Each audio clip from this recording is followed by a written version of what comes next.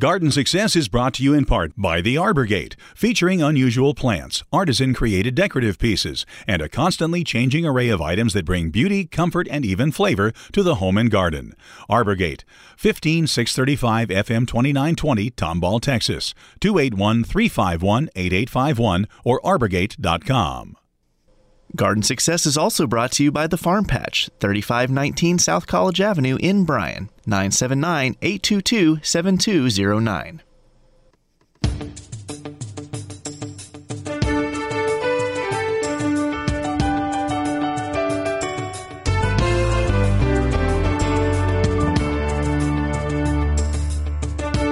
Welcome to Garden Success with Skip Richter, the show designed to help you have a bountiful garden and a beautiful landscape.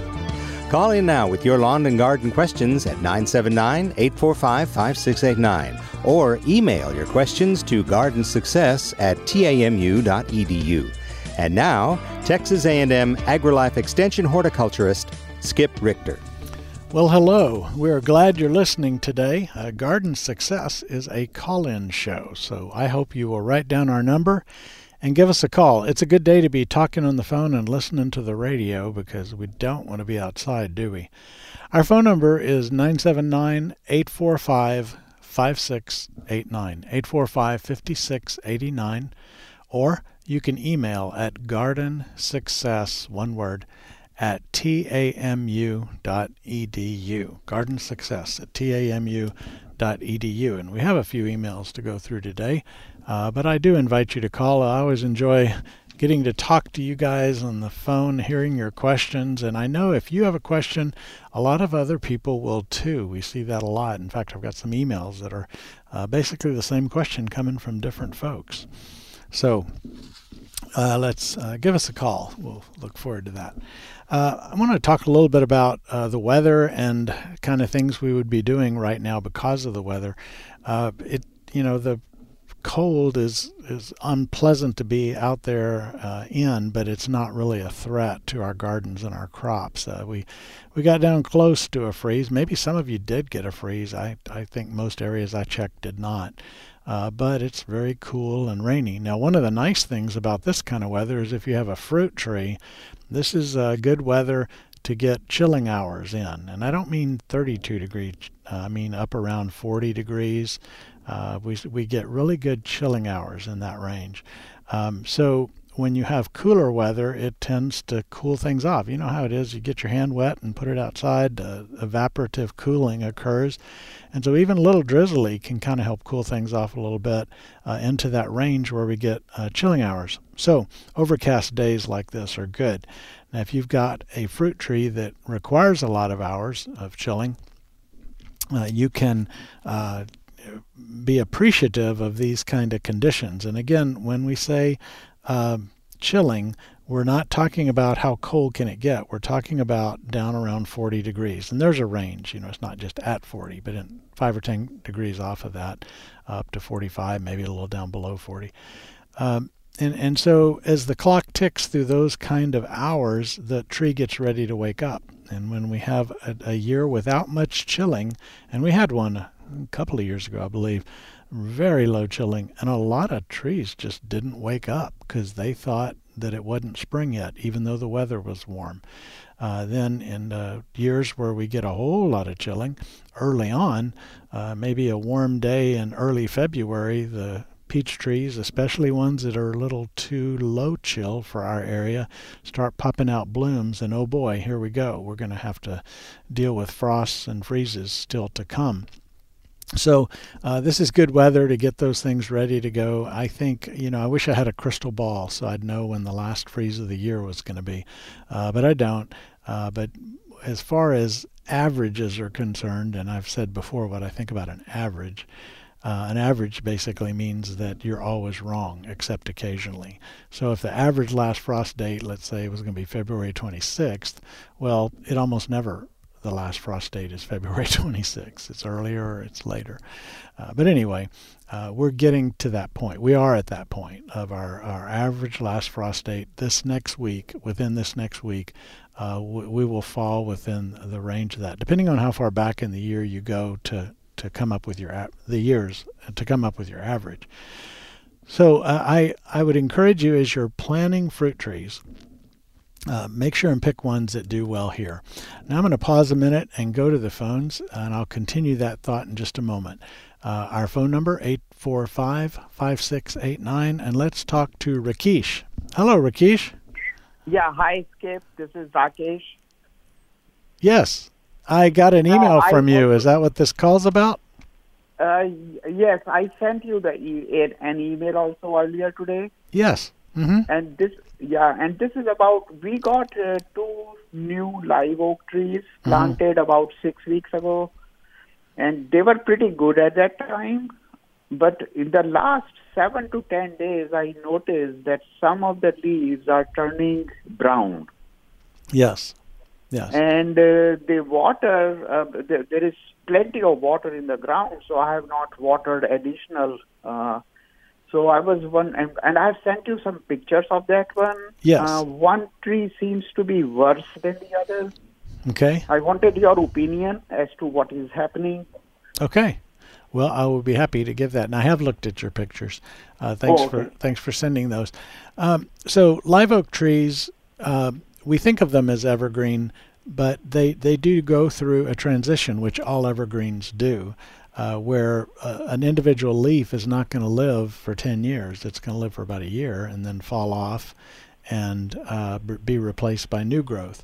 I think these haven't been in long enough for the conditions in your site to have caused this. So in other words, if you over or under watered, with the cool weather we've had, zero stress on the plants, this is not related to that. Now with the live oaks, you do want to avoid overwatering. They don't want to be in a swamp. But as far as worrying about underwatering or overwatering now, I wouldn't. I think they were in a pretty active growth state, being fertilized a lot based on the growth I see. That when you got the trees, you had a lot of new growth. And I think this is probably related to cold weather. These leaves on a live oak, typically as we move into spring and the new growth comes on the plants, the old leaves start to fall off. They look bad, they fall off. Some trees you almost don't notice it at all in terms of looking at the tree. You notice it on the ground, but you don't notice it so much looking at the tree. Other trees almost go bare, but as the new growth comes then on in. That's not common for them to go that far, but they can, because they're all genetically different. So I would say that your trees are fine. I wouldn't worry about them yet. Just make sure, and I can't see the base of the tree in the photos, but make sure that the mulch isn't piled up deep against the trunk. And the other thing I would do is readjust those straps so that rather than being very tight, they allow the tree to move just a little bit. Because movement helps to strengthen that trunk. And after that tree has been in certainly for 6 months, you should not need straps anymore. Go ahead and take them off. If it was a well-grown tree, it should be well established by that time. All right. This is the second thing. The first thing you mentioned, I could not catch that. You wanted to see in the picture the bottom part, and particularly what part of it? Yes, a tree, whether it grows from a seed or it's being sold to you as a container-grown tree, when it comes out of the ground, the base flares out.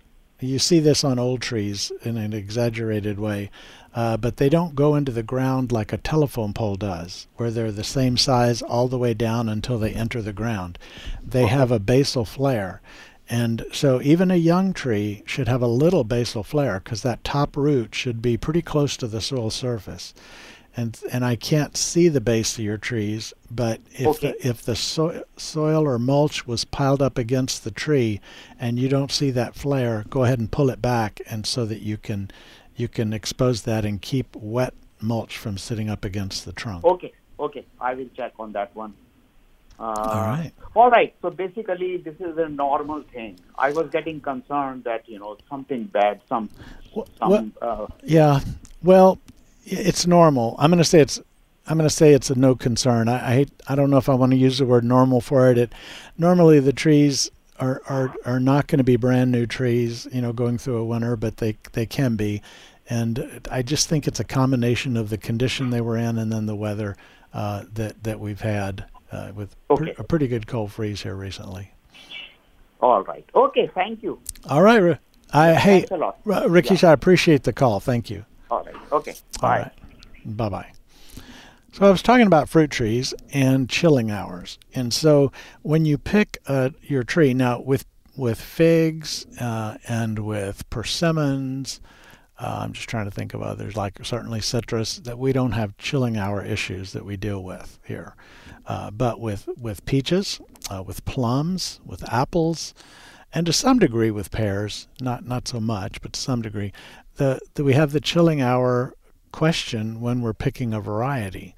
And you want to pick a variety for this area that is in the range of about 600 chilling hours. Now, if it's 500, that's probably okay. If it's 700, that's getting really high, but some years you'll get a crop. But I would say maybe 550 to 650, which is why I mentioned 600. That's a pretty good range. And every year's different. So if you're going to plant more than one tree, you definitely would want to plant more than one variety, in my opinion, because number one, you get fruit maybe at a different time. They don't all ripen at the same time. And then you also can hedge your bet a little bit on chilling hours because we never know what kind of winter we're going to have. We know what the tree will do, but we don't know what our winter is going to give the tree. And so that's kind of what we're talking about here. So anyway, pick that. With peaches, you don't need to worry about pollinators when you're purchasing them. The same is true with figs and persimmons. With pears, some set okay without a pollinator, but some do a little better if you have a pollinator. Apples, I would just say apples always need a pollinator, for especially the kind we're planting here. And then with plums, it's hit and miss. And I'm going to talk about plums because of another email in a moment. But plums, some need a pollinator and some don't. And so when you're picking your plants, pick the right chill hours. Provide some variety for pollination if it's needed for that particular kind of plant. And I think you'll be off to a good start. Good sun, good drainage. And I know there are a lot of fruit trees still out there in the marketplace in our area for you to purchase and take home. Sun is important. And here's why. And I was having I did an educational program this morning and someone asked about roses. What's the best rose if it's shady? Well, there isn't a good rose for the shade. Now, there are some that will tolerate a little bit of shade a little better than other roses. But as far as if you've got shade, you need to make sun in that spot or move the spot, move to another spot to plant your rose bushes. And the reason is that while you can grow a rose bush or a peach tree in a lot of shade, you won't get fruit and blooms and fruit. And sunlight shines on the leaves. Think of the leaves as solar panels that are factories, and those factories make carbohydrates, and carbohydrates drive the growth, blooming, and fruiting of the plant. And so if you're going to produce a vegetable or a fruit tree or a rose bush, and you want blooms and fruit on that plant, or roots in the case of vegetables, it takes a lot of carbohydrates to do that. Think about a carrot. A carrot it's sweet and it has carbohydrates. A potato, sweet potato root is full of carbohydrates. Peach is on a peach tree, and even just the blooms on plants like roses. And so without a lot of carbohydrates, it cannot bloom and fruit well. Just can't as well. So we get them in at least 6 hours of sun. We'd like more than that, and they do their best. And so when you're going to invest in a tree, take the time to pick a good variety, put it in a good spot, and part of a good spot is also good drainage. And if you have to build up a mound to get up out of a low area, you can do that if low is your only option, but good drainage is also important. And then get that thing planted now so that it has time to get roots established before the hot weather arrives. Well, let's go back to the phones, and we're going to talk to Rosemary. Hello, Rosemary. Hello. I have a question about fertilizing my orange trees. I want to be reminded of when and also how much. Okay. is it truly an orange, or is it a satsuma, or what? I just want to make sure. Okay, it is actually an orange. Okay. Grown from seed from Valencia, from HEB. Oh my! Look Yeah. at you. And how long has it been growing? This is its 6th winter. So there actually have 4. The 2 that are doing the best are about 8 feet tall. They would be taller, but we cut the tops off so that we can cover them. My next question was, how on earth did you get through last February? Well, they lost all their leaves, but then in mid-April they started putting out a little bit just from the bottom of the trunk, and by the end of the summer they had pretty much replaced all the leaves that they lost. Not quite all, but... Wow. So did you covered them during the freeze last February? We did, but, it just wasn't enough. Did you have any heat under the cover, or was it just a cover? Well, we do have. My husband ran electricity out to each of the spots, and we had a shop light, 75 watts. Okay. But that, of course, wasn't enough. Well, if you sealed off the dead air space and provided a little bit of heat under there, it made a difference. Now, I won't say that is a way in the future to expect to get through 7 degrees, but I'm impressed that they're alive. So you must have a citrus thumb or something. I don't know how to describe it. Well, okay, so the best time to fertilize them would be as they begin their growth in the spring.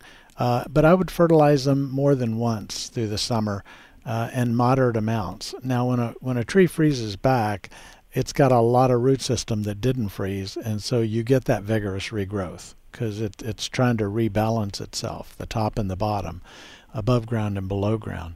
And so you don't need to fertilize it at that kind of stage of the situation. But if you've got trees that have top growth and you want to encourage them to go ahead and grow, a moderate amount of fertilizer. And so by that, I would. Do you have them pruned to a single trunk now?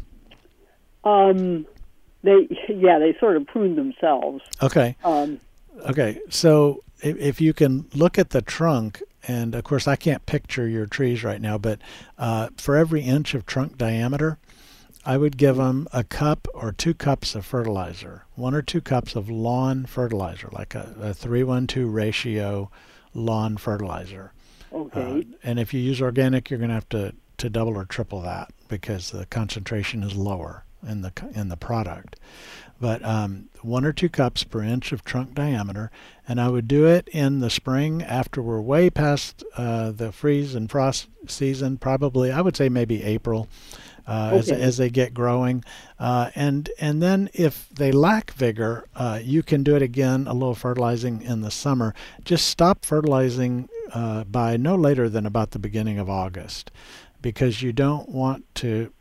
A lot of things spur growth: temperature, moisture in the soil, and nutrients. And so if you push them with nitrogen and you get a lot of good succulent growth in the fall, they're not going to be that hardy going into winter. So don't fertilize them past about the 1st of August. Okay. And you can do your fertilizing in smaller amounts. You want to spread it as wide as the branch spread of the tree.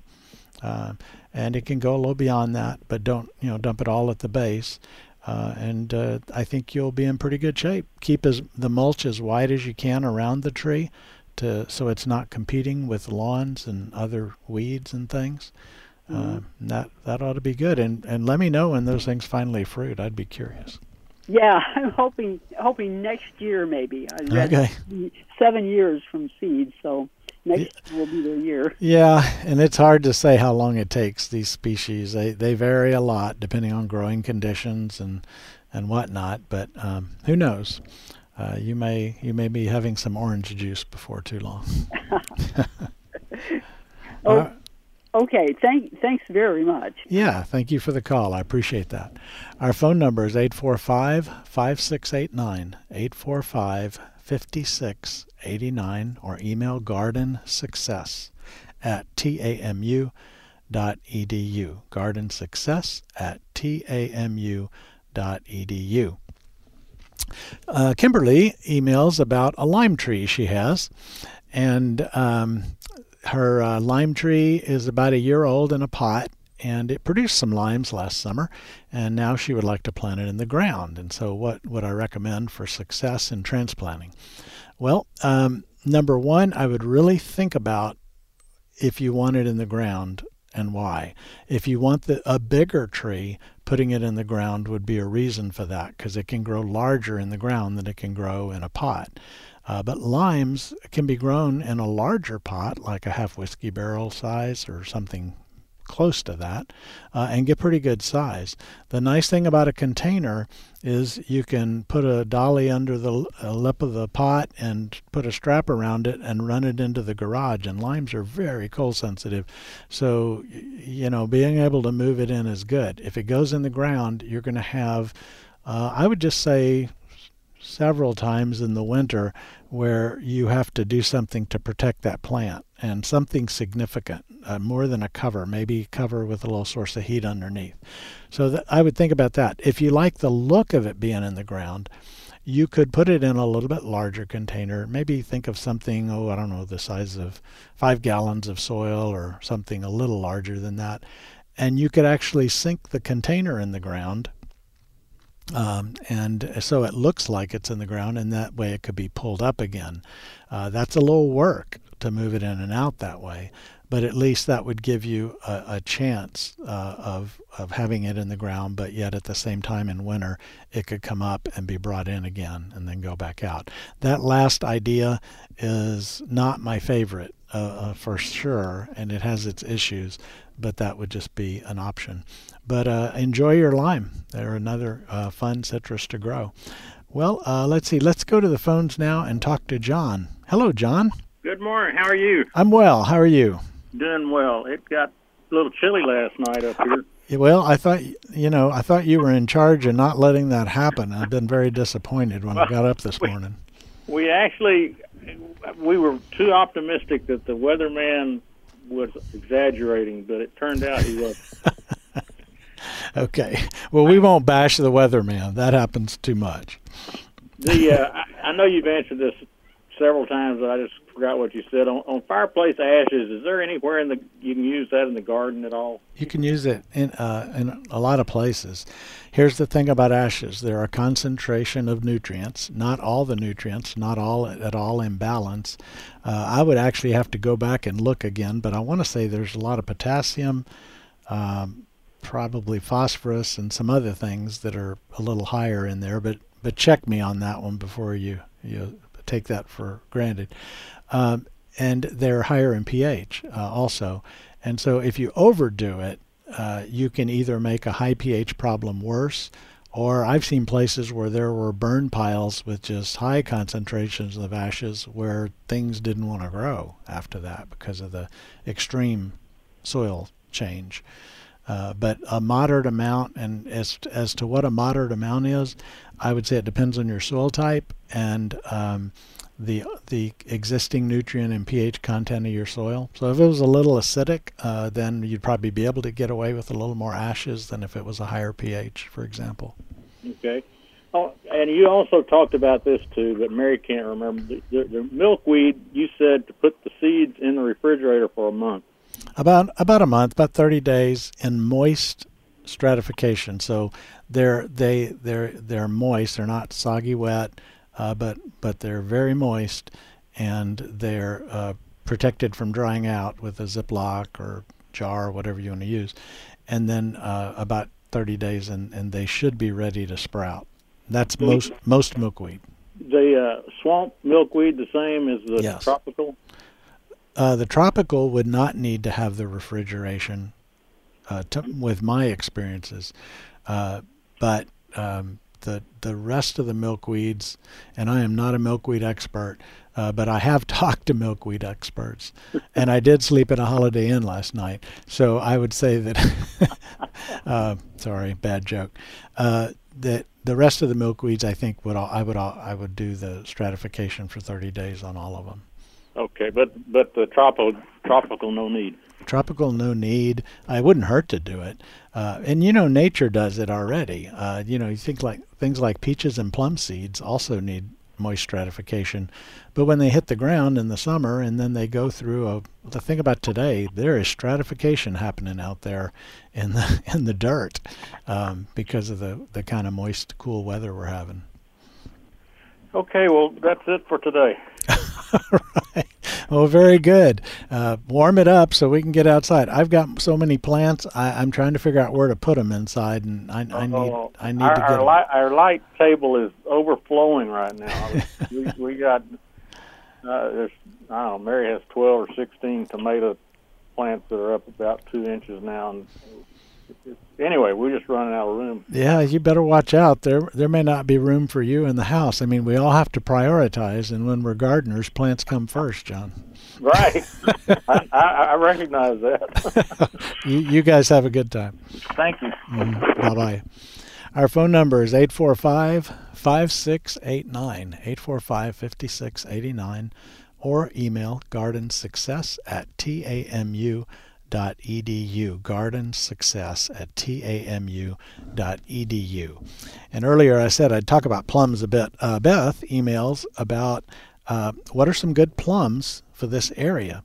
And first of all, I'll use this as an opportunity to talk again about the Aggie Horticulture website, aggie-horticulture.tamu.edu. There is a publication called Plums and Other Stone Fruit. And under plums, you'll find that there's 3 plums that we would consider in this area as being time-tested. Now, there are a lot of other plums, a lot of new plums. Auburn University has been breeding some plums over the years, and they've released some that could do okay. It's all about chill hours with these things. But Methley does well here. If you want one plum tree and you want to eat plums, Methley is the one. It's very self-fruitful. It also is a pollinator for other plums. But Methley, the drawbacks to Methley are they're kind of soft. They don't store as well. So instead of think of a crispier type of plum, it's going to be a much softer type of plum. But it's a good plum. Santa Rosa is a larger purplish plum that it even has a flesh that is kind of a goldeny, I don't know. I'm going to quit trying to describe it, but it's a beautiful inside and out, and it does well. Bruce is the third. Bruce is a large plum that definitely does require the pollination to set fruit. Methley can be a good pollinator for Bruce. So I might hedge my bet if you got room for 2 plums. If not, just go ahead and go with the Methley. Now there is one other technique, and some of you, I always like to use questions to answer a bigger question. Some of you may have, I just got through talking about all these fruit trees that need to be pollinated. You may have one and go, oh my gosh, I've had this tree for 5 years, it's never fruited, now I know why. But by the time I buy a plant and put it in and wait for it to grow up so it can pollinate each other, that's a long time. Well, you can cheat a little bit. If you've got a friend or neighbor who has, let's just use plums as an example, who has a plum tree that's a different variety than yours, you can go over during bloom season and prune out a little shoot with blooms on it. And I will take one like that, maybe put it in a jar or a can that you can hang in the tree, a little, cut the top out of a soft drink can, hang it in the tree, and put some water in it, and let the bees do the cross-pollinating for you. They don't check out the shoot to make sure it's attached to the tree they're pollinating. And so those flowers are as good as any other flowers as long as they're fresh. You may leave them for 2 or 3 days, and if it looks like they need replacing, you could put a new shoot in there.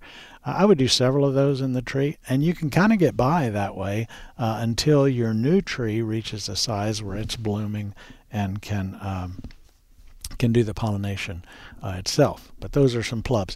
There are a lot of other plums out there. I would check it out. I didn't take time to during this call during this show try to look up other varieties, but there are some others.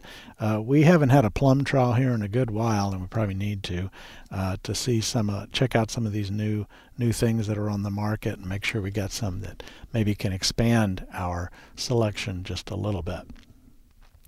Let's see, our phone number is 845-5689, 845-5689, or by email, gardensuccess@tamu.edu.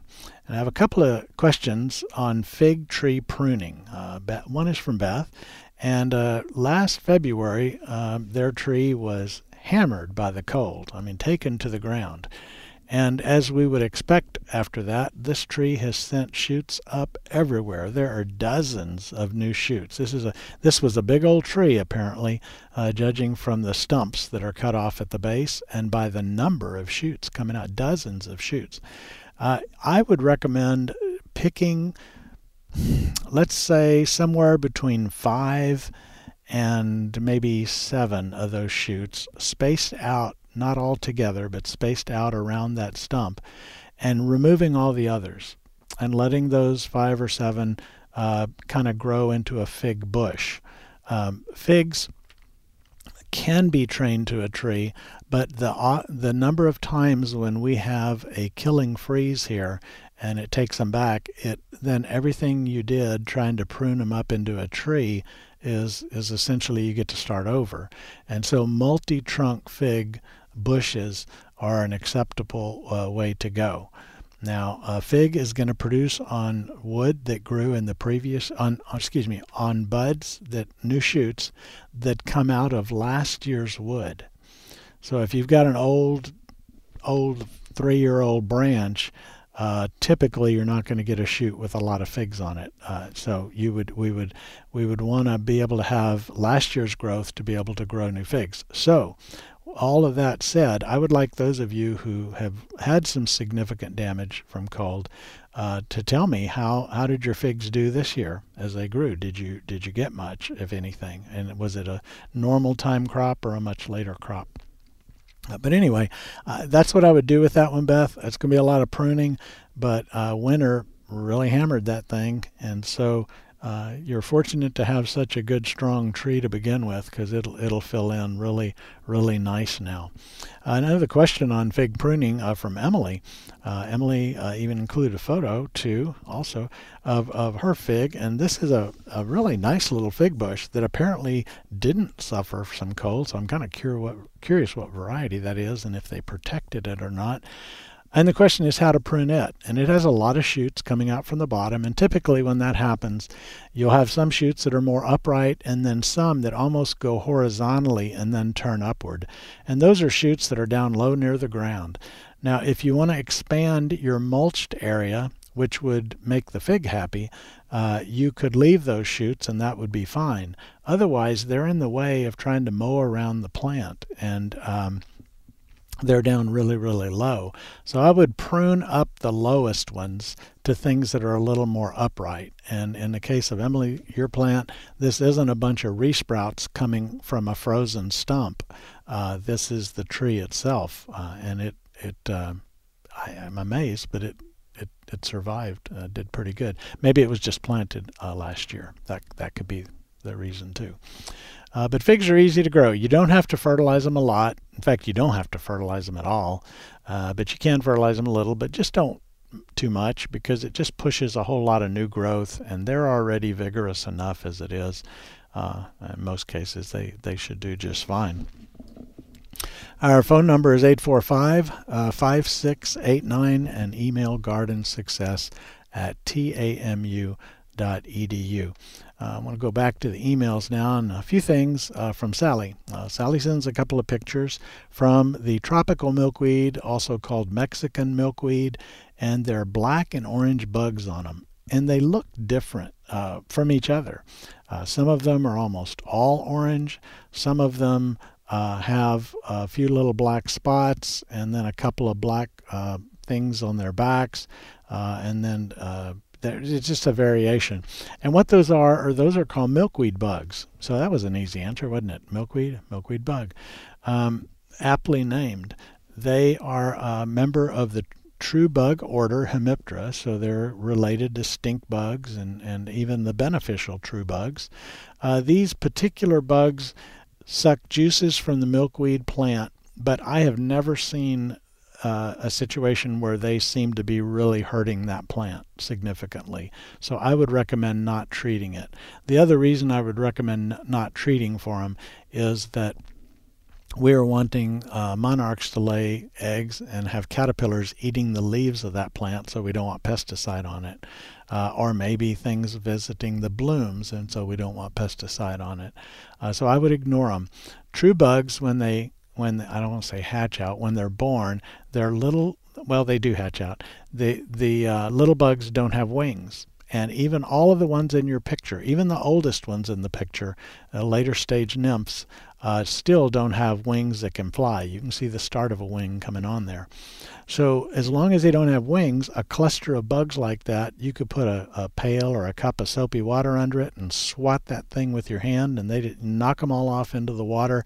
You didn't have to spray, and you got rid of a dozen or two of them that way. So I would do that. The bugs aren't doing the plant any good, but if you don't want to do anything, that would be fine too, and the plant's gonna be okay. Let's go back to the phones and talk to Kate. Hello, Kate. Howdy. Howdy. I think I'm becoming one of your regulars. Well, I hope so. Today I have a really short and sweet, simple question. Okay. When historically is the last freeze in Bryan College Station? And I know that's nothing we can count on, but just, Yes. looking forward. I used to have information that it was February 28th. In fact, at one point it was in early March. I did a search the other day on the NOAA website looking at historic data and things like that, and I only did the past 10 years, more recently. A lot of times data is taken over a 20-year period. And the last 10 years, I came up with, it was February 26th. And I'm trying to remember now, there's a difference between frost and freeze dates, because you can have frost when the air temperature is above freezing. And so the frost date would go later into the spring than the freeze date would. Because it doesn't quite get down cold enough to freeze, but you have a frost, so it's a later date. But I think on the freeze, it's about next week. How about that? Okay, that's soon enough for me. And then you just have to pray that it's an average year. True. Okay. But is frost necessarily bad for plants, or does it just affect the kind of tropical ones? It definitely affects tropical. In fact, most of our tropicals don't even like it in the 40s. Some of them get unhappy at around 50. Like tropical hibiscus is not going to put up with that at all. Forget about the frost. Frost does damage plants because it is ice on the plant. And the reason frost is forming is because the leaf tissues are radiating out their heat faster than the air is cooling down. And so you now have think of it this way, you have a leaf that is below freezing even though the air temperature isn't, and frost forms on it. It's the same physics principle as why your glass of iced tea in the summer has water droplets form on the outside. It's moisture from the air condensing on the cold tea glass, and that's how frost forms on our plants. And so, yes, frost can damage plants because the plants are getting below freezing in that situation. Now, this may be an old wives' tale, but years ago I heard the best thing to do anticipating a freeze is water your plants. Well, a lot of those, as wives' tales, as you mentioned, and a lot of other claims are based on truth, but not always true, or maybe taken to an extent where they become untrue. So here's how that is for that particular wives' tale. If a plant is stressed from lack of water going into cold, it's going to be less hardy. And so giving the ground an irrigation to moisten and help those roots and help the plant leading up to a freeze is a good thing. Now, doing it right, 5 o'clock that afternoon when it's going to freeze that night is not going to help much. The other way that watering helps is water holds moisture or holds heat better than than air does. And so if your soil is moist and the sun is shining on the soil during the day, then that evening when it's getting cold, you have heat radiating up from the ground. And when we say heat, we don't mean 80 degrees, 90 degrees. It's not discernible, yeah. No, we're talking about 55 degrees is heat on a freezing night, right? And so you're getting warmth coming up a little bit better in a moist soil. Now, if your soil's already wet, watering doesn't do any good. And in fact, it can do harm because you're oversaturating the soil. Mm-hmm. And now the plant is dealing with anaerobic, no oxygen in the root system. And it's so cold that the plant isn't pumping water. And so it stays soggy wet for longer than it might in the summer. And so, yeah, just watering itself is not necessarily going to help. But under those conditions I mentioned, it would. Great. Wealth of information. Thank you, Skip. All right, Kate, thanks for the call. Stay warm. Let's go back to our phones here. Let's see. Okay. All right. We had a question about pruning roses. I wrote an article in the Eagle on pruning roses, and talking about trimming them. You can trim them in February. It's a good time. And the question was about some sort of a how-to guide for the novice pruner. Well, rose books are probably the best place to get that kind of information. There's a lot of information on pruning. There is also information online on pruning as well. You can do a Google search for pruning roses. The American Rose Society has some educational features of their website that will teach you how to prune roses. I believe we have local Rose Society, and their meetings would be another way to go visit with members. The thing about pruning roses is there's a lot of different kinds of roses. And if you have a hybrid tea, they're being severely pruned, so you get the long upright shoots for cut flowers. And so those are pruned very severely. If your rose is a shrub rose, like the knockout roses that are everywhere around town, shrub roses are more sheared into a shrub type form. We don't shear them regularly and make them square like a hedge, but you don't worry so much about all the detail pruning. You just cut it back. In general, little twiggy growth can come out of plants. That's not going to do much good. With the shrub roses, you may cut them back by a third. It kind of depends on when you're doing the pruning. This time of year, I usually cut mine back by about a third. But then I'll also prune them later because I'm trying to keep them a little more compact than they would grow if left unpruned. Miniature roses are pruned a little bit differently. They're different. And then the climbing roses, most climbing roses are once bloomers. Not all, but most of them, like Lady Banks is a good example. It blooms in the spring and then it doesn't bloom again through the year. So if you prune them now, you're pruning away those blooms that you would be enjoying in a few weeks or a couple of months. And so you want to avoid pruning climbers until after they bloom, except for the few climbers that do bloom repeatedly through the year, that continue to bloom in cycles like most of our landscape roses do. So the climbers are pruned differently. With a lot of climbers, what I like to do is, rather than try to prune them, because they're long, lanky shoots that are trying to grow up and around and down and everywhere, is I get them on my trellis and kind of wind the shoots back and forth so they're more in a horizontal direction than a vertical direction, going straight up. And you get a little bit better bloom production. Now, I don't mean that if you wind them now in February, you're going to have better blooms this spring. I mean that as they're growing during the season, you're orienting them that way, and they set the bloom buds late summer, early fall, that general time, and then they bloom better in the spring. Now, you may not want to go to that much trouble, but that's an option. So as you can see, it's for me at least, it's hard to simplify rose pruning much beyond that. But when you get online with a reputable source, you're going to find a lot of good information. And by the way, a good way to find information online, certainly here at Texas A&M, the source of all earthly knowledge, we have a lot of good information on horticulture and growing things. But if you want to search and use research-based sources as your information, which I hope you do, you can add to whatever you put into your search box site:.edu.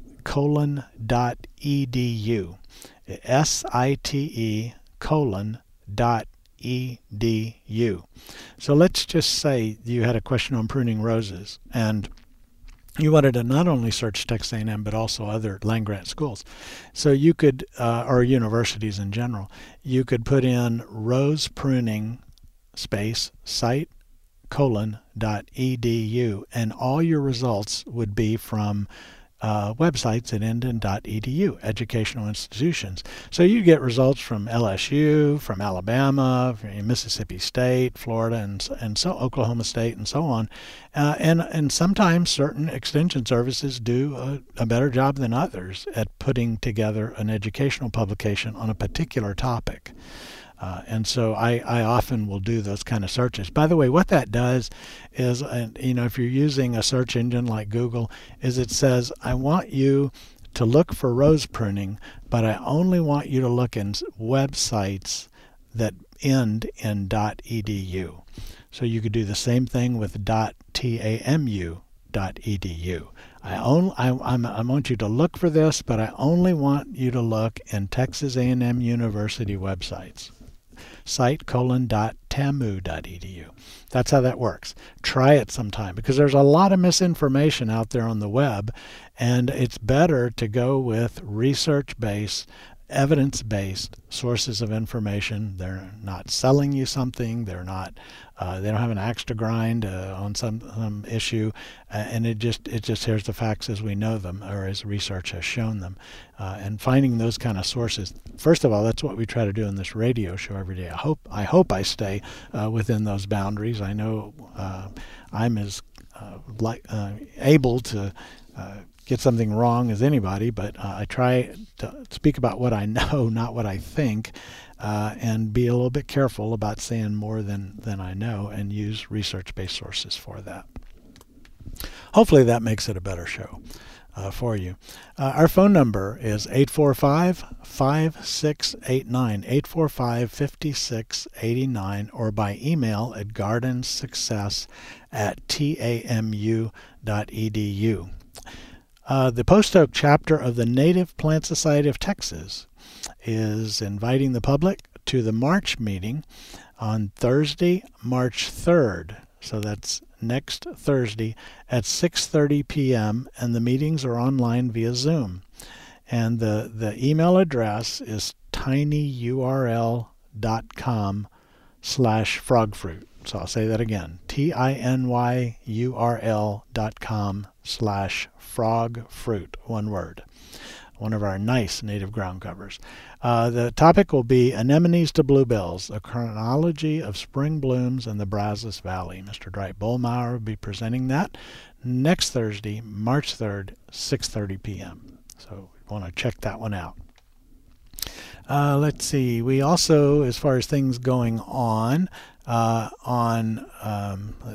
Friday, February 25th, tomorrow at 10:30 a.m., at the Brookwood Cafe, which is down in Brookshire, Texas. Now, I know that's a long way away, but if you've never been out to Brookwood, that is a facility for people with various types of impairments, limitations, that allows them the chance to get job-type training in horticulture. They have greenhouses that they grow plants in, and you can go down and buy the plants from them and support their programs. And it's a good cause. It's the Brookwood community down in Brookshire, Texas. And I'm just going to say, go ahead and Google that and find your locations. They're going to have a talk by Mr. Bill Barr. Now, Bill is actually a personal friend of mine, and he's an experienced horticulturist. He has worked with Monrovia Nurseries, Hines Nursery, Greenleaf Nurseries, Magnolia and Verdi growers and others. He's an excellent propagator and a good citrus expert as well, Bill Barr. And he's going to be talking about citrus for the Gulf Coast region. And it's a lunch and learn. They charge $35 for it. You get your lunch and you get a very good educational program, and it goes to a good cause. Friday, tomorrow morning, 10:30 a.m., little chance to get out and enjoy a road trip for that one. Our phone number is 845-5689, 845-5689, and email is gardensuccess@tamu.edu. gardensuccess@tamu.edu. There was a question from Eric about the pre-emergent conversation we had last week, and he's wanting to overseed an existing Bermuda lawn in the spring. And can you put down a pre-emergent such as a crabgrass preventer and still be able to plant Bermuda seed in March or April when he plans to? And the answer is no. No, you can't. Now, if you have a Bermuda lawn and there's a Bermuda sprig even every 6 inches or so, that lawn can be brought back into a full, thick Bermuda lawn pretty quickly. Bermuda's a vigorous grower. Warmth, water, and fertilizer and sunlight, and that Bermuda will grow like crazy. So I don't know that overseeding is going to be recommended. You could do it. You get a few more plants and things, but depending on your situation, you may have a reason to need to overseed there. But I would be very tempted to go, if it's got Bermuda in the lawn, I would be tempted to go with what you've already got. But yeah, the pre-emergent product will control germinating seeds, and especially when it's one that you're trying to control crabgrass with, that's one that does a good job against germinating grass seeds. It will then unfortunately control your germinating overseeded Bermuda grass seeds. Probably not a good help for that.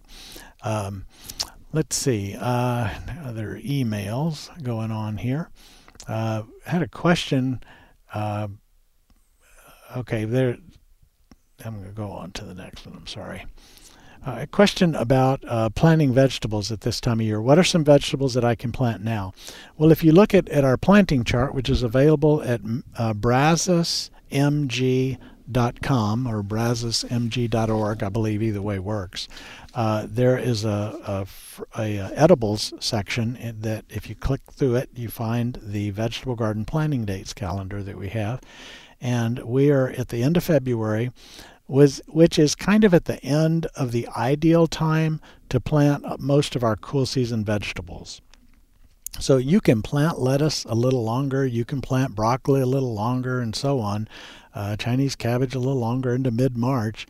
But it's just getting so late then that by the time they reach a harvest stage, it's getting kind of hot. And in the case of things like spinach and arugula and lettuce, they just bolt. They take off and bolt. Cilantro is the same way. The days are getting longer, and that plant gets the signal it's time to flower and die, and that's what they start to do. So we're at the end of that. If you want to get those planted, go ahead and get them in. And then starting in March, we begin our warm season planting. So I like to let it warm up a little, although gamblers can start earlier. But things like tomatoes and peppers and bush beans and pole beans can be planted at that time. Once the soil warms just a bit more, we get the corn and cucumbers, eggplants, good night, all kinds of things can go in at that period of time. Some plants like it a little bit warmer. Melons, cucumbers, peppers really like it a tad bit warmer than some of the other things do. But you just go ahead and get them in as we move into the middle of March. We hit kind of prime time for the worm season. So I guess you could think of this as the traffic jam stage of the spring vegetable garden, because all of your cool season vegetables are growing and producing, or maybe even some of them still going in. And within 2 weeks, we're talking planting warm season vegetables. So that's the traffic jam. That's the one time a year where the garden's not big enough. And then there's times of the year like midsummer where it's so blazing hot that we have probably a half dozen or up to 10 things that we could grow, and some of them are kind of obscure plants that aren't part of our normal garden cuisine. Let's go back to the emails, and had a question from Sally about systemic granules. Are they the best way to get rid of mealybugs and scale on succulents and things like that? I may have answered this one last week. I think I did. Well, let's go ahead and answer it. Systemics are good for controlling things that suck juices out of plants. And if it's scale, it's for the soft scale, the kind that produce the honeydew, the sooty mold, and the honeydew kinds of stuff. So when they drink from the plant the juices, suck the juices out, they're ingesting the insecticide that's in the plumbing of the plant because it's been taken up by the roots. So when a beneficial insect crawls around the surface of the plant, they're not crawling through sprayed insecticides. Now the bugs they eat, the scale or whatever they eat, if they've been tainted with the insecticide, then the beneficials can get that too. That's a secondary kind of poisoning. The problem with the systemics is when a plant blooms and bees go to the blooms, then you are doing damage to the bees. And so we try to avoid it. But the question was about succulents and like pencil cactus and agave. Ice plants are mentioned. Ice plants do bloom a lot. So if it doesn't bloom, I would use the systemic if you want. That should work just fine. I kind of have mixed feelings about these. We have a problem with the crepe myrtle bark scale here. Drive around town right now and look at the trunks of crepe myrtle trees. Some areas the trunks are almost black, and as a result, people are wanting to treat for that scale, and systemics work well. But a study, and I've mentioned this before, I mentioned it again, done here in the College Station area, some research, looked at what kind of pollen are bees bringing back in the summer, the time when crepe myrtles are blooming, and a lot of the pollen bees are bringing back to the hive are from crepe myrtles. And so if we use systemics on the crepe myrtles, there is an effect that it has on bees. And, as to just where it gets and whatnot, they're doing a lot of research and everything, but the bees are there. They're getting some nectar and picking up pollen and things.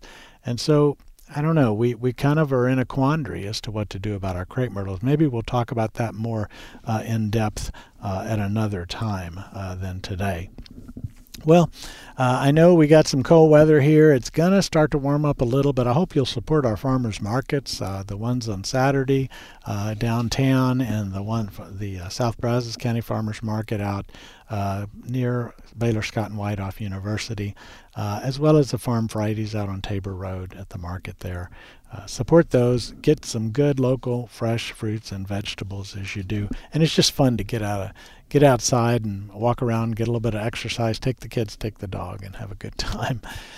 We are here every Thursday at Garden Success. I'm your host, Skip Richter from Texas A&M AgriLife Extension, and we look forward to answering your gardening questions. If you email me during the week, I tend to wait and answer those on Thursday when we're back here in the studio. But hope you have a good week, and look forward to talking to you again next Thursday.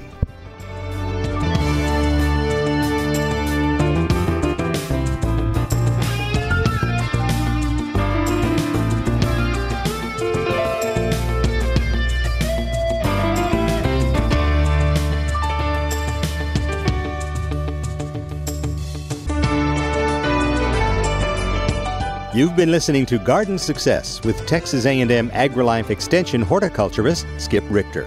Join us again next week as Skip discusses your questions about gardening and landscaping in the Brazos Valley. Garden Success is brought to you in part by the Arbor Gate, featuring unusual plants, artisan-created decorative pieces, and a constantly changing array of items that bring beauty, comfort, and even flavor to the home and garden. Arbor Gate, 15635 FM 2920, Tomball, Texas, 281-351-8851, or arborgate.com. Garden Success is also brought to you by the Farm Patch, 3519 South College Avenue in Bryan, 979-822-7209.